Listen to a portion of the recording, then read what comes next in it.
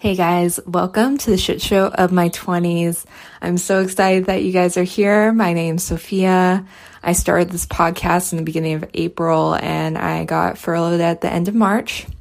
And quite honestly, it was so hard for me to comprehend and deal with that. I was like, I have two choices right now. I can start the podcast that I've always wanted to start, or I can let this really deter me and start emotional eating and just sit on the couch and do nothing.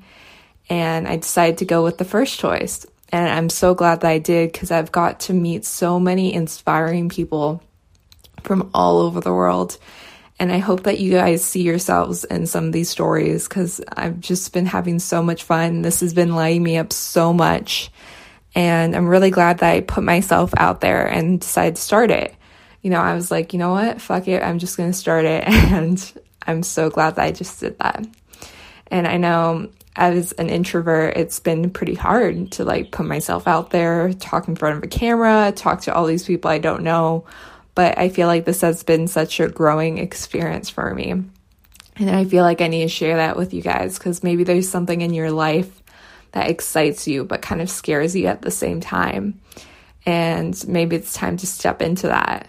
Today's guest is Sydney. I love chatting with her. She's a lawyer and she's also the host of the Seek the Joy podcast. I love the message that the podcast brings of seeking your joy in your everyday life. I think that's incredible. I think we can all use a bit more joy. And in this interview, what we talk about is how can we add joy to our everyday lives, her tips on interviewing people, podcasting tips, what inspired her to start her podcast, what it was like to fail the bar exam, how she's able to balance her work as a lawyer and her podcast, and tips for anxiety.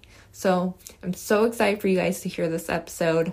Let's get started. So thank you so much, Sydney, for joining me today. Thanks for having me. I'm really looking forward to getting to know you. Love to know your backstory. So tell me, how did you get into the career path you have today? If there's any significant moments that inspired you to become a lawyer, tell me about those as well. Oh my gosh, where do I start? So I wanted to be a lawyer since I was 12. I was one of those kids that kind of woke up one day and was like, I'm going to be a lawyer, but really didn't know why, didn't have a good reason. I just woke up one day and decided this was the path that I wanted to walk down. And so every decision I made, from school to friendships, everything in between, was all to get me to law school, was to get me there. And it's interesting because it wasn't until law school, and it wasn't until I actually was about to graduate from law school, that I had this moment of, am I in the right place? Am I doing the right thing? About a month or so before I graduated from law school, so this is March, April 2016, I had shingles at 25. And, you see all these commercials for shingles, and it's all geared towards people 60 and above. And so for me, it felt really unusual at the time to get shingles at 25. And it was the first time that I really had to stop and slow down. But I didn't slow down because that wasn't my personality. It still kind of is not my personality. And recovered from shingles, graduated from law school, spent the next 10 or so weeks studying for the California bar exam. And that's a really intense, strenuous period of time. You're cramming everything you learned from law school, some things you didn't learn from law school, in a really short period of time. I was studying 12 to 14 hours a day. There was no balance in my life at all. And so by the time I sat for the bar, I was really sick. I was sick emotionally. I was sick physically, and came out of that experience kind of not even recognizing myself. A month or so later, I actually had appendicitis, and I had to have emergency surgery, and I had to have my appendix removed. And the recovery from that was also really hard. And that was the first time in my life I actually had to slow down, and I actually had to listen to my body and myself and really gain an understanding of what was going on. If my health stuff wasn't enough, in November, I found out I didn't pass the bar. And I didn't pass it by less than 15 points. And up until that moment, I based who I was, my entire self-worth, on external things like success, like grades, like how I performed on a test. And so I had this moment, which was kind of my rock bottom at the time, of the way I was so mean to myself. I was calling myself names, and I couldn't believe I didn't pass the bar, and I just was really struggling. and you kind of let yourself experience and feel those feelings. And then the next day I said to myself, all right, we've got to pick ourselves up and we've got to figure this out. And so I went through this like 9-month metamorphosis of changing the way I was speaking to myself, changing the way I approached both myself, but also the exam and friends and family and everything. And the word balance kind of came into my life for the first time. So by the time I sat for the bar the second time, which was July 2017, I came out of that experience totally different. I had studied like a right amount of time. I took breaks. I went on walks. I ate better food. I was talking to myself kinder. And I remember it was like September of that year. And I thought, I really want to like find a way to connect with other people who had similar stories and experiences and wanted to share very openly and vulnerably who they are. So I started a podcast, and I had no experience in media, no experience in podcasting other than I listened to like 15 shows a week, and I loved it. And I dove in. Within like 2 weeks, I had the idea of the podcast, name of it, what I was going to do, and I just launched it. And so now it's been about 3 years, a little over 3 years of doing the podcast, and it has totally changed my life in a really beautiful way. Met so many people like you, Sophia, through doing the podcast, made so many new friends and connections. Always forget this part. I did pass the bar the second time. So I am a lawyer now. So I practice law in addition to doing the podcast full time. But I can't imagine my life today without the journey I've been on and the journey I continue to be on, and having the podcast be part of that. So that's kind of, I think that's my backstory. That's kind of how we got here. Let's go into slowing down. Okay, so slowing down is very uncomfortable. Yes.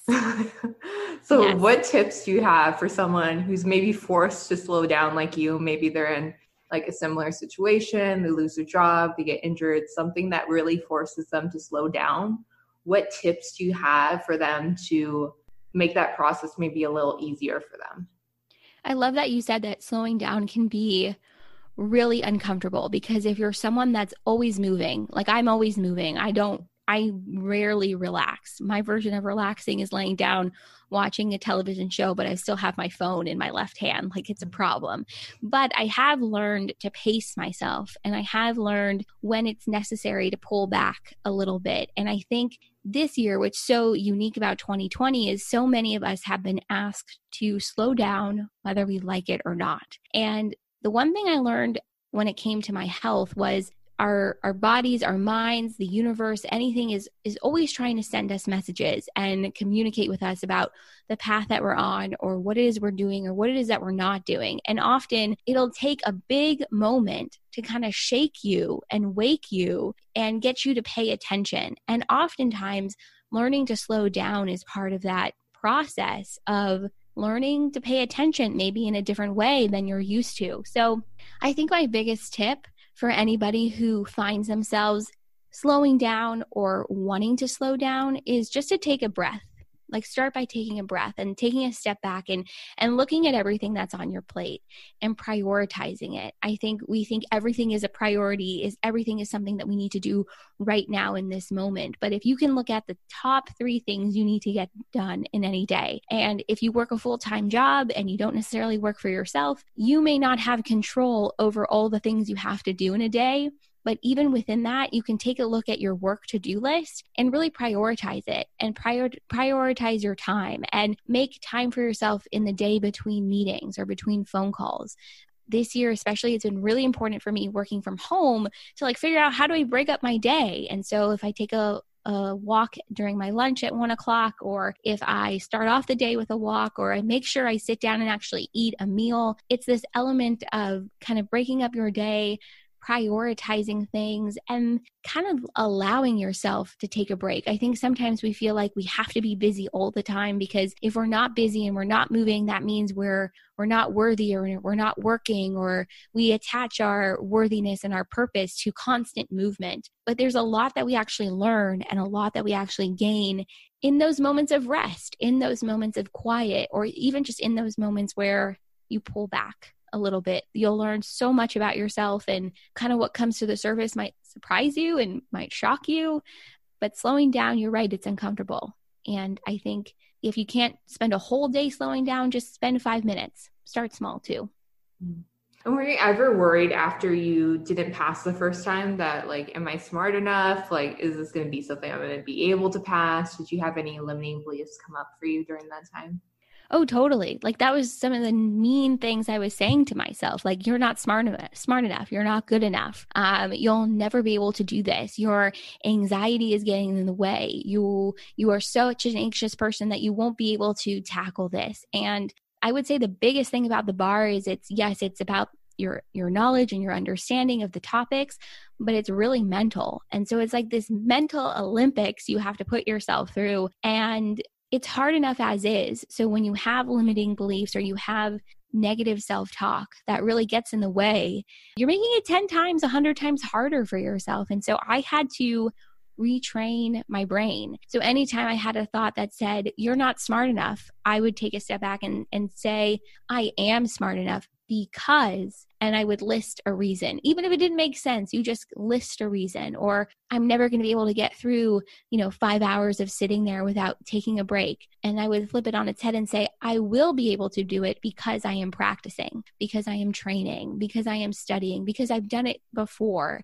Oftentimes I've found with negative self-talk or limiting beliefs, we often not only have to tell ourselves the opposite, but give ourselves repetition and proof. So you have to do it multiple times for your mind to believe it, which is so crazy. But the power of repetition, I think, is really important in those moments. And limiting beliefs continue to come up. I have them all the time. Like, oh, well, I'll never get to do that thing I really want to do, or I don't have the thing that will get me to the next thing. And I'm really working on telling myself, I am good enough. I will be able to get there. I'm already there. Just, anything to sort of interrupt the negative self-talk with a positive affirmation or flipping it on its head.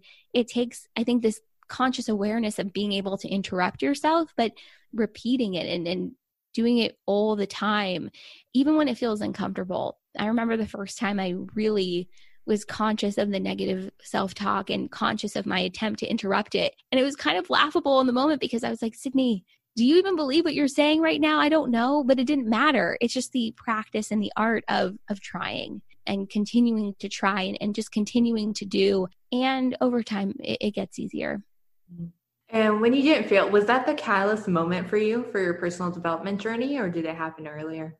No, I've been on a personal development journey, probably my whole life. I'm a daughter of a marriage and family therapist. My dad is very much into spirituality and wellness. And so I've grown up my whole life. I feel like I've always been on a personal development wellness journey. But my wellness or personal development journey, I think, like the first time I was really aware of it had to be when I was in college. And I had been in therapy, been in and out of therapy for different things, mostly for my anxiety since I was probably 11 or 13, seeing a therapist who totally changed my life when I was in college. And she introduced me to this book by Dr. Brian Weiss. It's called Many Lives, Many Masters. And he does something called regression therapy, which allows people to tap into past lives and really get a full or different understanding of why it is they're experiencing something in this moment. It could be attributed to a past life. And I read that book for the first time and it totally opened up my mind and opened up my world. And then I was reading other books, and then I was doing yoga and meditation and breath work and working with crystals. And I mean, everything just sort of spiraled out from there. But I've definitely been, I feel like, in a lot of ways on a personal development journey my whole life. But I would say not passing the bar was probably the biggest catalyst to get me to wake up in a way that I wasn't previously. And do you think having your dad as a therapist that really broke the stigma for you around therapy? My mom is actually American. My mom is actually a marriage and family therapist. I never experienced any stigma with therapy growing up. In fact, I didn't know that there was a stigma until probably high school. And I think that's just by virtue of the home I grew up in and my mom being a therapist. But I never felt any shame in going to therapy. I certainly didn't always want to go to therapy. I think especially when you're younger, it's not always something you want to do, but I think you start to see value in it, as you get older. But yeah, I didn't experience that level of stigma, which I feel really privileged and fortunate to have not experienced that. And is there anything in particular that helped you with your anxiety? The biggest thing that helps me with my anxiety is naming it. The worst thing that I can do is to not name how I'm feeling or not name what's going on. If I let it fester and pester kind of underneath the surface, it just gets bigger. So the biggest thing that helps me is just starting by naming it and either journaling about it or talking to a friend or talking to a family member about it. That has really helped with my anxiety. I've also had to really train myself to remember that often the anxiety is bigger than the experience. Often the anxiety is bigger than the conversation. It's bigger than what I'm anticipating. Sometimes a lot of my anxiety can manifest itself as anticipation. And so pushing myself, something my mom told me to do since I was a little kid was, let's just try. Let's just go. Let's just see how we do. And continuing to push myself and to try something that makes me nervous to sort of prove to myself, that I could do it. That's been really, really valuable for me. But I would say the biggest thing has been, naming my anxiety and then staying away from things that kind of rev up my system that could mask itself as anxiety. So I haven't had any coffee this year, which for me is huge because I love coffee. I love coffee so much, but it revs me up and it makes me more anxious. There are certain foods that I stay away from because it makes me anxious as well. And within that too, I think having a regular exercise or walking routine in general has been really helpful. This year, especially with COVID, I have been very nervous about the virus. I think most people have been, but still, putting on a mask and going outside and taking a walk and socially distancing for other people that are on walks, that's been really important for me to continue to go outside, to, continue to get fresh air and see the world in a different way than I was seeing it last year at this time, but continuing to, push myself. And that's been really helpful too. I would love to go into, how did you come up with the title, Seek the Joy?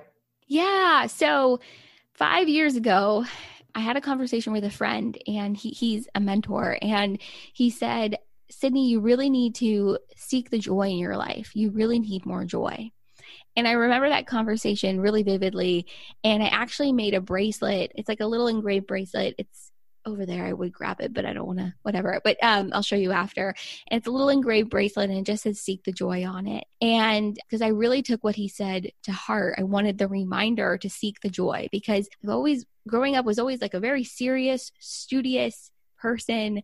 My friends, my family know my sense of humor and what I love to do. But I think for the most part, I was really serious, and joy and following that wasn't really part of my, like everyday routine. So I wanted a reminder. And so I remember when I was trying to come up with the name of the podcast, I was playing around with different things, and I looked up and I saw the bracelet out of the corner of my eye on my dresser. And I thought, that's it. It's called Seek the Joy Podcast. That's what it needs to be called. So I stuck with it. And I'm really glad I did. I feel like he kind of planted the seed a little bit for the name of the show, even 2 years before I started it. But it's really interesting because within seeking our joy, it's very unique and individual to everybody. So what's joy for me is going to be different, from what's joyful for you. And I think that's what's so great about the podcast and its name, is that we can come together around shared experiences, but every experience is going to be unique and individual, and you come with your own perspective and your own experiences, but there's always something that binds us. There's always something that we all have in common. And I think that's this sense of connection and this sense of community and wanting to get to come together and support one another. So the name, I think, really suits the show for sure. And what's some things that you do every day to seek the joy in your life? Oh man, I make sure to get on the phone with a friend or a friend from work every day, because for me, conversation brings a lot of joy. And especially this year, I mean, I don't get to go to work and see my friends at work. I don't get to go and meet up with my friends the same way I was previously. So making sure I take a moment every day, even if it's 5 minutes, just for that level of connection is really joyful for me. I really love it. Finding time to exercise or go on a walk, make myself a really good lunch or dinner brings me a lot of joy. And then I would say too, my reality TV. I love Bravo. And so for me, that has brought me so much joy this year. And I kind of I'm not even a little embarrassed to admit it, but just an hour of like watching people who, are living their life and they're nuts and they're crazy, and it just makes you laugh. I really find a lot of joy in that too. And then this year I picked up like new hobbies. I started beading bracelets, which was a lot of fun. I tried the paint by numbers. I can't do it. It's too tedious. And I felt like my wrist was going to fall off. But, just trying different things too, and different hobbies or things to do around the house has been super joyful too. And for someone who maybe wants to add more joy to their life, what advice would you give them? My biggest piece of advice would be take out a piece of paper and think about all of the things that you love to do as a kid.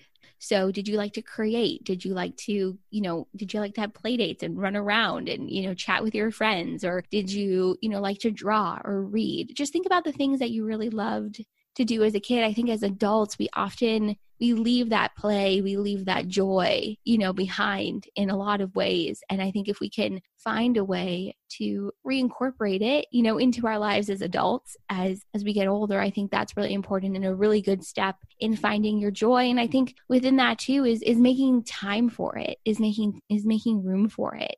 We all have a schedule. We all have a really busy schedule, but being able to, calendar in or pencil in 5 minutes to draw or to get a coloring book or pick up the phone and call a friend. I think those are really good steps in starting to find your joy, and not look to anybody else to tell you what your joy is either. I think we often look so much outside of ourselves for other people to tell us, what to do or how we should do it or how we can find our joy. And I'm a big believer that it's really within, and you can tap into it by, just taking a couple minutes and thinking about what you love to do or what's going to make you happy. And no one else has to understand it either. I think that's important too, is it's about what makes you joyful. It's about what makes you happy, and anyone else, not part of the equation.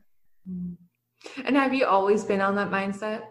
About joy? About joy and like what brings you joy, and it doesn't have to matter what anyone else thinks? No, definitely not. I think it's so interesting because part of my negative self-talk growing up or even during my 20s has been really tied to also being, I think, a bit of a people pleaser and wanting to make sure, that what you do is going to be approved by somebody else or your family or your friends, or is someone going to understand my life choice? I think we all have these thoughts, but I think it's really, really important that when you look at your life, you want to make sure you're living it for you, and you want to make sure you are following what lights you up and what your passions are and what brings you joy. I think is really enveloped into that. And I think it's a mindset that you have to allow yourself to step into, and realizing and recognizing that you can't make everybody happy. You really can't. It's up to you to make yourself happy, and beyond that, you don't have any control. And it's up to someone else to make themselves happy, and beyond that, they don't have any control. And I think if we can remind ourselves of that, I think it's really powerful. And I think it alleviates a lot of the pressure or the sense of, having to make sure that everybody in the room understands you. You're always going to have people that understand you, and then you're always going to have people that just don't. And that's really hard. I think that's a really hard realization to grapple with. I certainly still struggle with it, but continuing to remind myself that I'm just in charge of me. I can't control anybody else, how they feel, what they think. That's been a huge realization and really helpful for sure. And do you have any types of imposter syndrome come up when you started your podcast? Oh my gosh. Yes, for sure. Because there's so many podcasts out there, and there are so many people within, different spaces, whether it's a podcast or a blog or a radio show or a magazine. And I think we all have these thoughts of, should I really be doing this? Or will anybody listen? Or will it resonate with anybody else? And that feeling of imposter syndrome, like, do I belong here? I think it shows up for everybody. And I haven't met anybody who it hasn't really shown up for. But I think if you are really loving what you're doing and you really believe in it and you believe in yourself, I think as a result, but also because of it, it just allows you to push past those feelings of imposter syndrome. I still have moments like that where I'm like, if I'm reaching out to somebody to come on the show and I'm like, I don't know, I'm sure you experience these feelings too.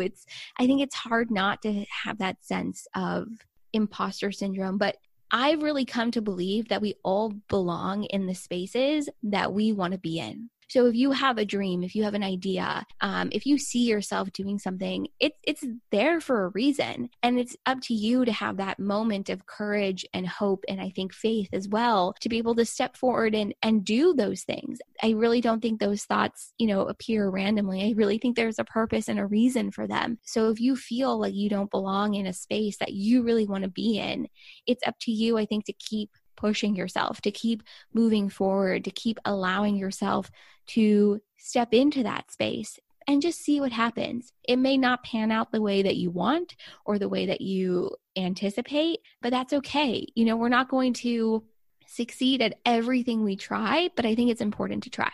And it's important to put yourself in the arena and to keep allowing yourself, to be part of the conversations that you really want to be part of. And I know this probably sounds totally easier said than done, but it is totally about practice and repetition and continuing to put yourself out there. And it may actually turn out so much better than you anticipated. I mean, I'm sure, Sophia, when you started your podcast, when you started this podcast, you had no idea that by now you would have had conversations with over 100 people. You just never know where it's going to take you. So the ability to just try and to just see what happens, I think it's such a gift to yourself that you're so deserving of.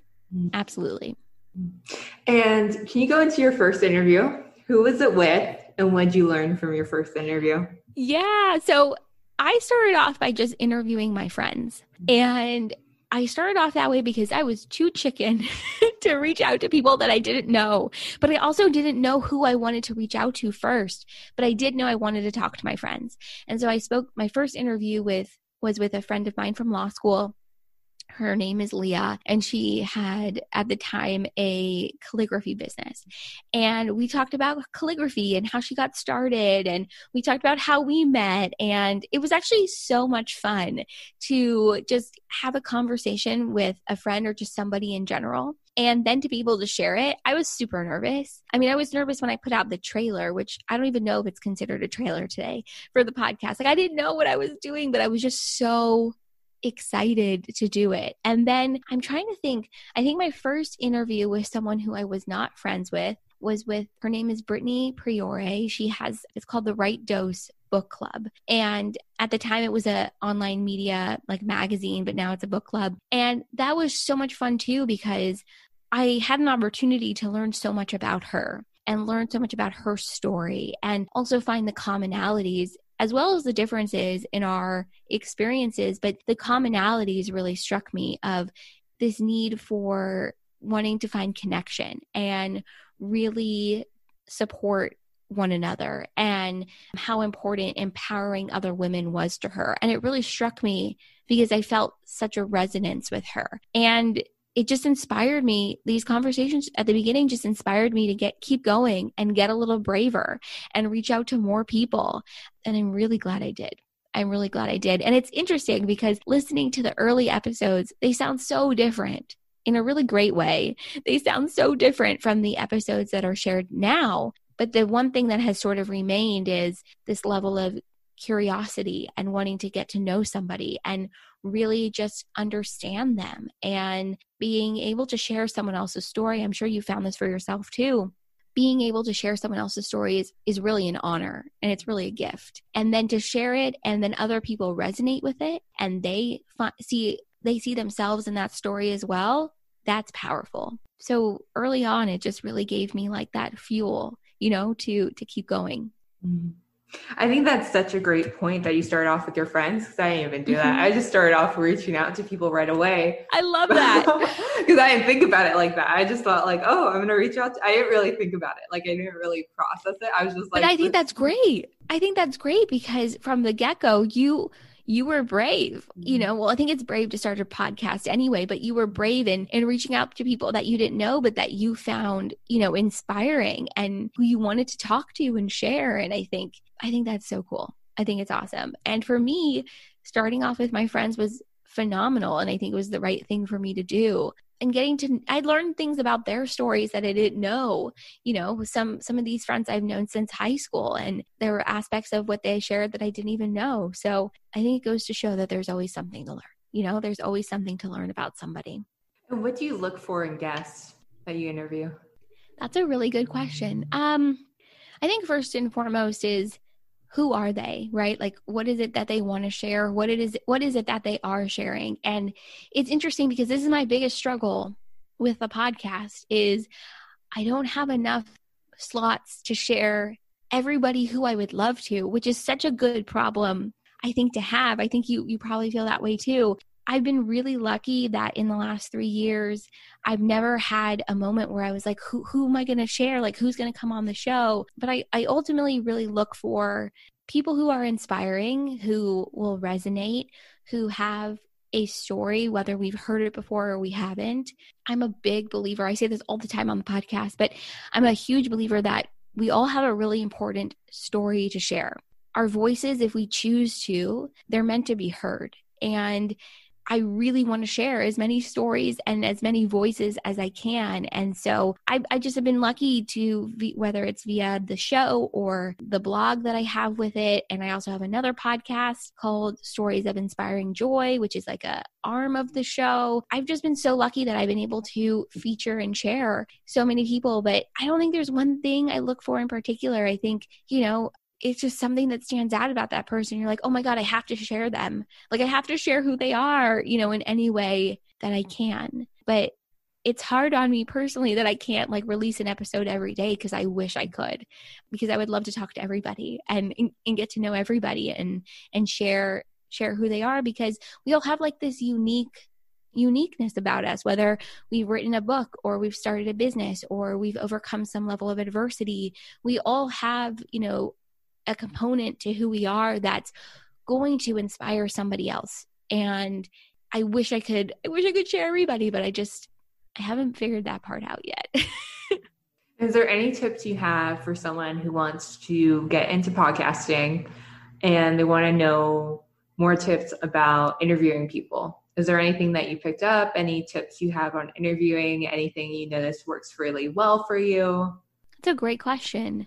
Everybody has a different interviewing style, and I think it's about getting to know your style. And a great way to get to know your style is also by getting to know your voice and getting to know what it is that you, as the podcast host or the podcaster in general, have to say. And the process of getting to know your voice, I think, is different for everybody. But the one thing I always share when I talk about that is it's really important to take a step back and think about, what has your life experience been like? What is it that you want to share? What is it that you bring to the table? And what is it that you want to share that will actually resonate with somebody else?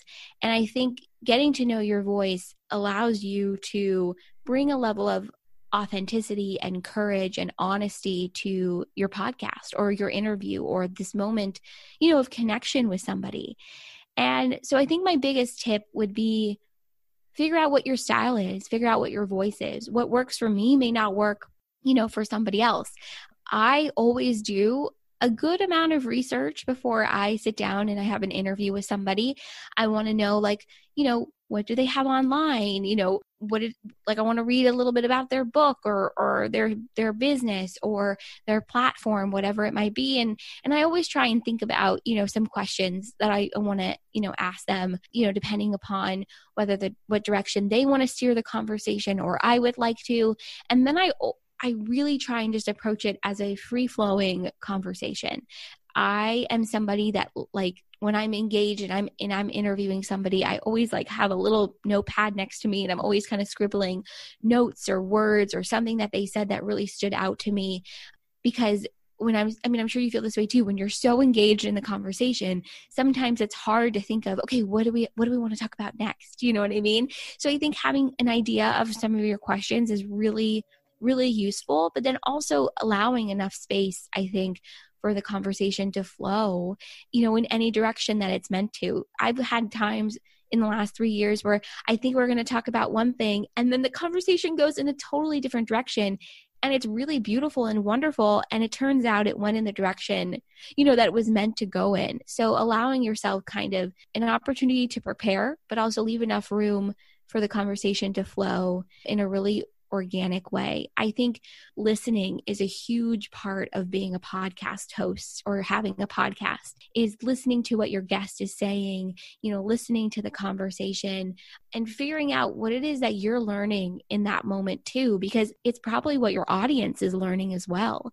So putting yourself in the shoes of a listener, of someone who's tuning in, I think that's huge. Thinking about what would someone else want to learn about this person? What would they want to know? What's going to be inspiring? And I think it comes with practice too. I mean, I still 3 years later, I'm still learning. And sometimes I'll approach one interview one way and then another interview another way. So it's about, just playing around with it and seeing how your style develops and going from there. And also knowing you can shift at any time.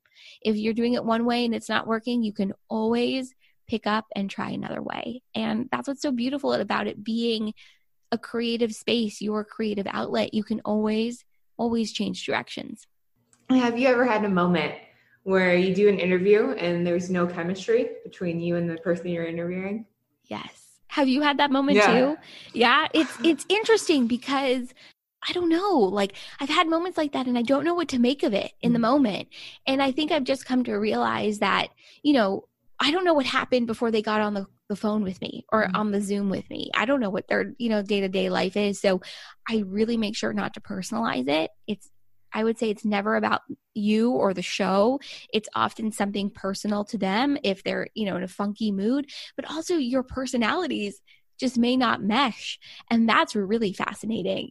And I've had some times where I'm like, should I just end it? Like, this is not going well and I don't know why. And then I've had other times where I'll just, keep going and, you try and change the questions or see how you can vibe a little bit differently. But yeah, it's really interesting. I have not figured out, admittedly, I have not figured out the best way to approach it, but because I don't know, I've never been someone to say, sorry, the vibe is weird. We're not going to do this, because we both have already signed up to do it. And I really want to get to know them and I really want to learn about their story. But maybe in those moments, we are better off just being like, this is not a good fit. I don't know.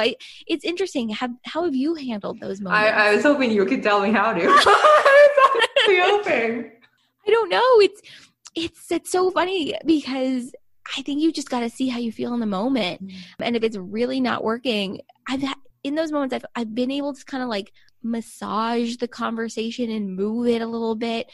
But if it's really not working, I would say, I'm sorry, this is just not feeling like it's feeling off. I don't know. And because here's the thing, you want to share and produce a conversation that's going to inspire and connect with your audience. And you want them to enjoy listening to your conversation. And if it's not enjoyable for you, I don't think it's going to be enjoyable for them. But yeah, I wish I had a good answer to that. I haven't figured it out. Admittedly, I haven't. But Sophia, if you figure it out, let me know. You tell me when you figure it out.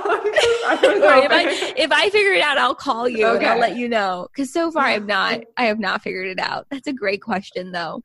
Do you ever notice that like your kind of intuition tells you beforehand, or you kind of already know, but you don't listen? Yes. I've had moments where I've gone back and forth about a conversation before it airs, and I don't know why. But something about it, either the email exchange or something about it just feels off. And then, you have a call or a conversation with somebody and you're like, whoa, I knew it. And that's always been a good reminder for me of trust your gut, trust your sense in that moment. And that's been really important. I've actually, a couple of times I've felt iffy about the interview, and I actually canceled it prior to us even having the conversation. It just didn't feel right to me. And I think that's important for whether it's a podcast or a friend or, dating, whatever it might be. If it just doesn't feel right, you don't feel excited about it, something feels off, it's okay to put a pin in it, to say, not something I can do right now, but I'll get back to you when my schedule changes. I think it's really okay to listen to yourself, and we should listen to ourselves, especially if you have that sense, before you've even started. Yeah. And is there anything in particular that's really helped you grow your podcast? I think what's really been helpful for me is continuing to come back to the podcast's mission and its purpose and its goal. Anytime I've steered away from that without even really realizing it in the moment, but in hindsight, you always realize when those moments happen. Whenever I've steered away from the mission of the podcast, it doesn't go so well. So we're continuing to check in and make sure that the conversations I'm having and the people I'm having on really align with the show's mission. And the purpose of the podcast for me is really to share conversations and storytelling on how we empower ourselves, how we look at adversity and allow ourselves to continue to move forward. There's this element of resiliency that comes from really facing the adversity that's in your life and allowing yourself to move and work through it. And within that, I think there's a lot of joy. There's a lot of joy that can come from challenging yourself, from pushing yourself, from allowing yourself to see what you're made of, what you're capable of. And so I really like to make sure that every conversation is going to somehow, even indirectly, just align, with that mission. And so continuing to have people on the show who, fit that mold in their own unique way has been really helpful for me in terms of growing the show, bringing new people to it, sharing it. And I have grown so much as a result too. My voice, who I am, my understanding of things has grown in a way that I don't know if it would have if it wasn't for the podcast. So I think those things for sure have been really helpful. And what are some of your favorite interviews? Oh my God, where do I start? This year alone, I've had some great conversations. In August, I had a really phenomenal conversation with John Clarence Stewart. He plays Simon on Zoe's Extraordinary Playlist. He's phenomenal. It was such a deep conversation, very spiritual based. I loved having him on. And then I also had Kelly Rutherford on this year too from Gossip Girl. And she's phenomenal. And I love connecting with her. One of my other all-time favorite episodes has to be Myrna Valerio. She is also known as the Myrnavator. She runs ultra marathons. And what's really beautiful and unique about her story is she's not someone who you would maybe necessarily expect to be an ultra marathon runner, but the belief in herself and the way she carries herself and the joy that just radiates from her as a person is just so cool. I think that episode actually aired in 2018. So that's still one that has totally stuck with me. I'm trying to think there's so many more conversations that I love.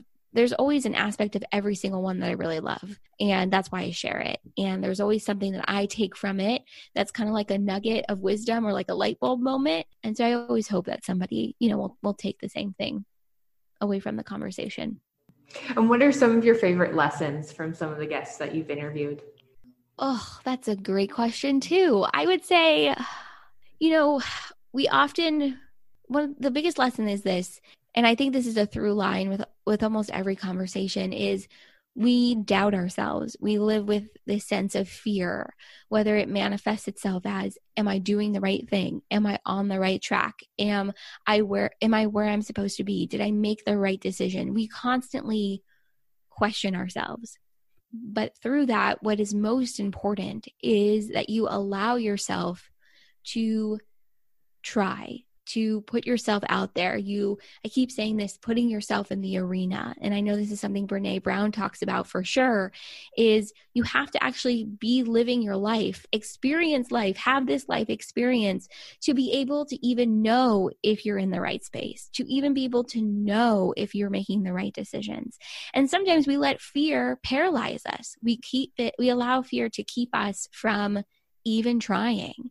And so I think one of the biggest lessons that I've taken away from the show is you will not know until you actually let yourself live your life. And I think that's something we all need to hear, I think, especially in 2020 when life is unexpected. There are twists and turns. There's always twists and turns, but for some reason this year we really feel those twists and we really feel those turns, I think, on a more profound level because it's happening on a world stage, it's happening collectively. And then as a result, it's also happening, individually within our own lives as well. So recognizing that the path is not linear and that it will have twists and turns and that that's part of the adventure. That's part of the journey, and you have to let yourself live it. I think that's probably one of the biggest lessons that I've taken from the podcast and in my own life too.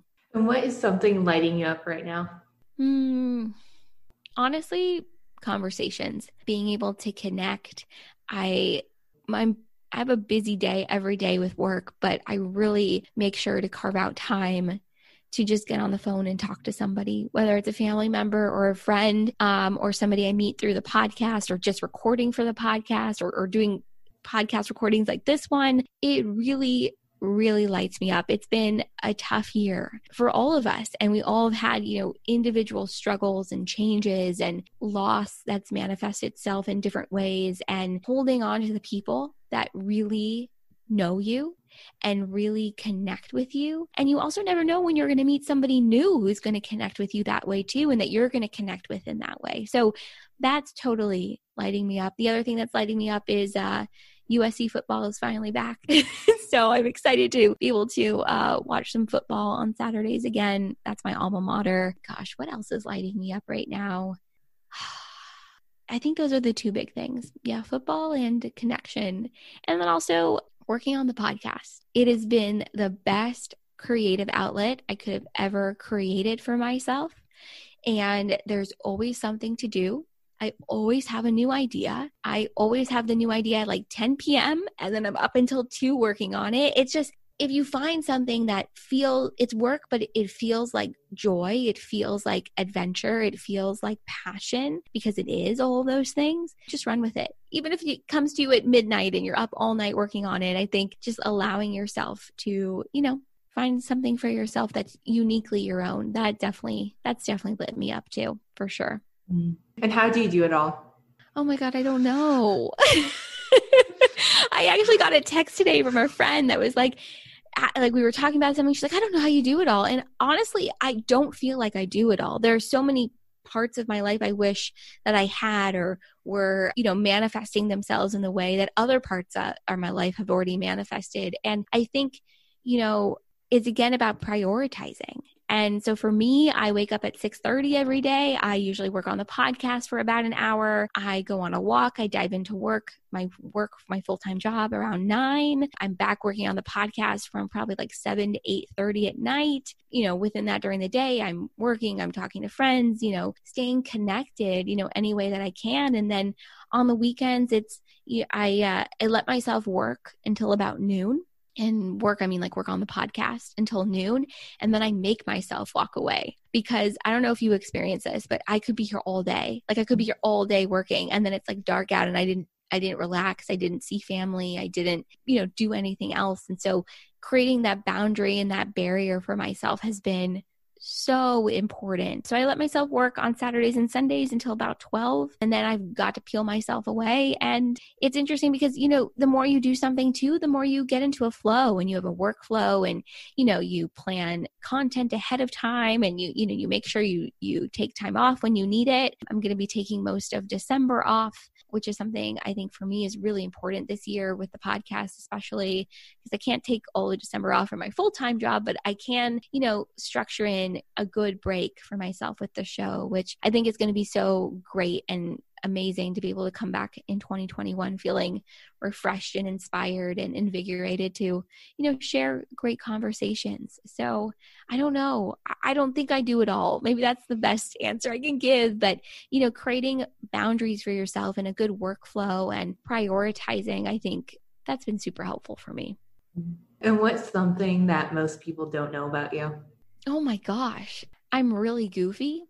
Like I'm a very goofy person. I have like these like bursts of energy, and I just love being with my family and cracking jokes, and people may not know, just how goofy I am. However, I have started to post on my personal Instagram a little bit more of that goofiness and the things that my dad and I do together that are so funny, or they're funny to me, and I guess they're starting to be funny to other people. But it's so funny because growing up, my mom used to be like, were you like a yellow, like Labrador retriever in your past life? I say yellow because I'm blonde. Because I'm like, have all this energy, and I just love, spending time and just being goofy. So that's probably something people don't know about me, because I think I can come off as so serious, and I don't mean to, but I definitely have a very goofy, dorky whimsical side to me for sure. And what is something you're calling in right now? That's a great question.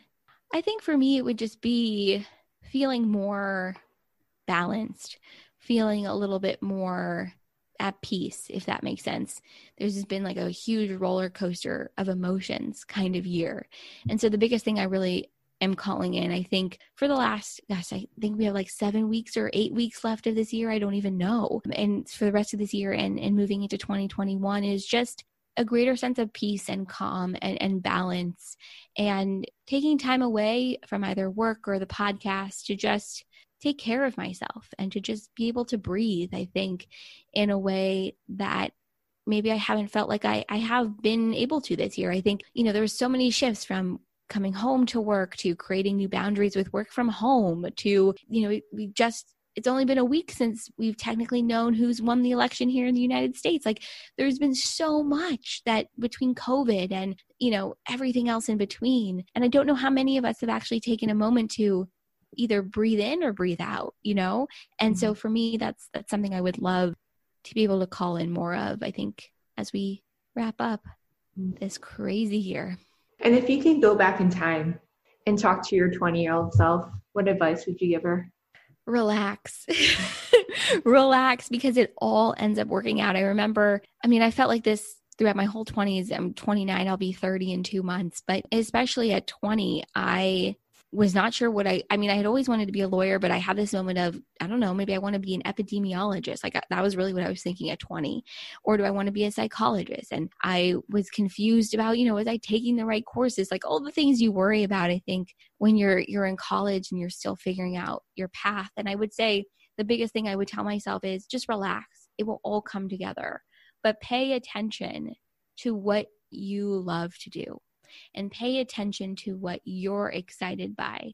And it's okay if it's not what you originally planned. And it's okay if it looks totally different, from what you either planned or anticipated for yourself. So that's what I would tell 20-year-old Sydney. It's like, just relax and it's all going to come together. I would tell myself that at 29 too, like relax. It's all going to come together because it will eventually, it's all coming together now. We just don't know it yet. And is there anything that you're really excited about in year 30?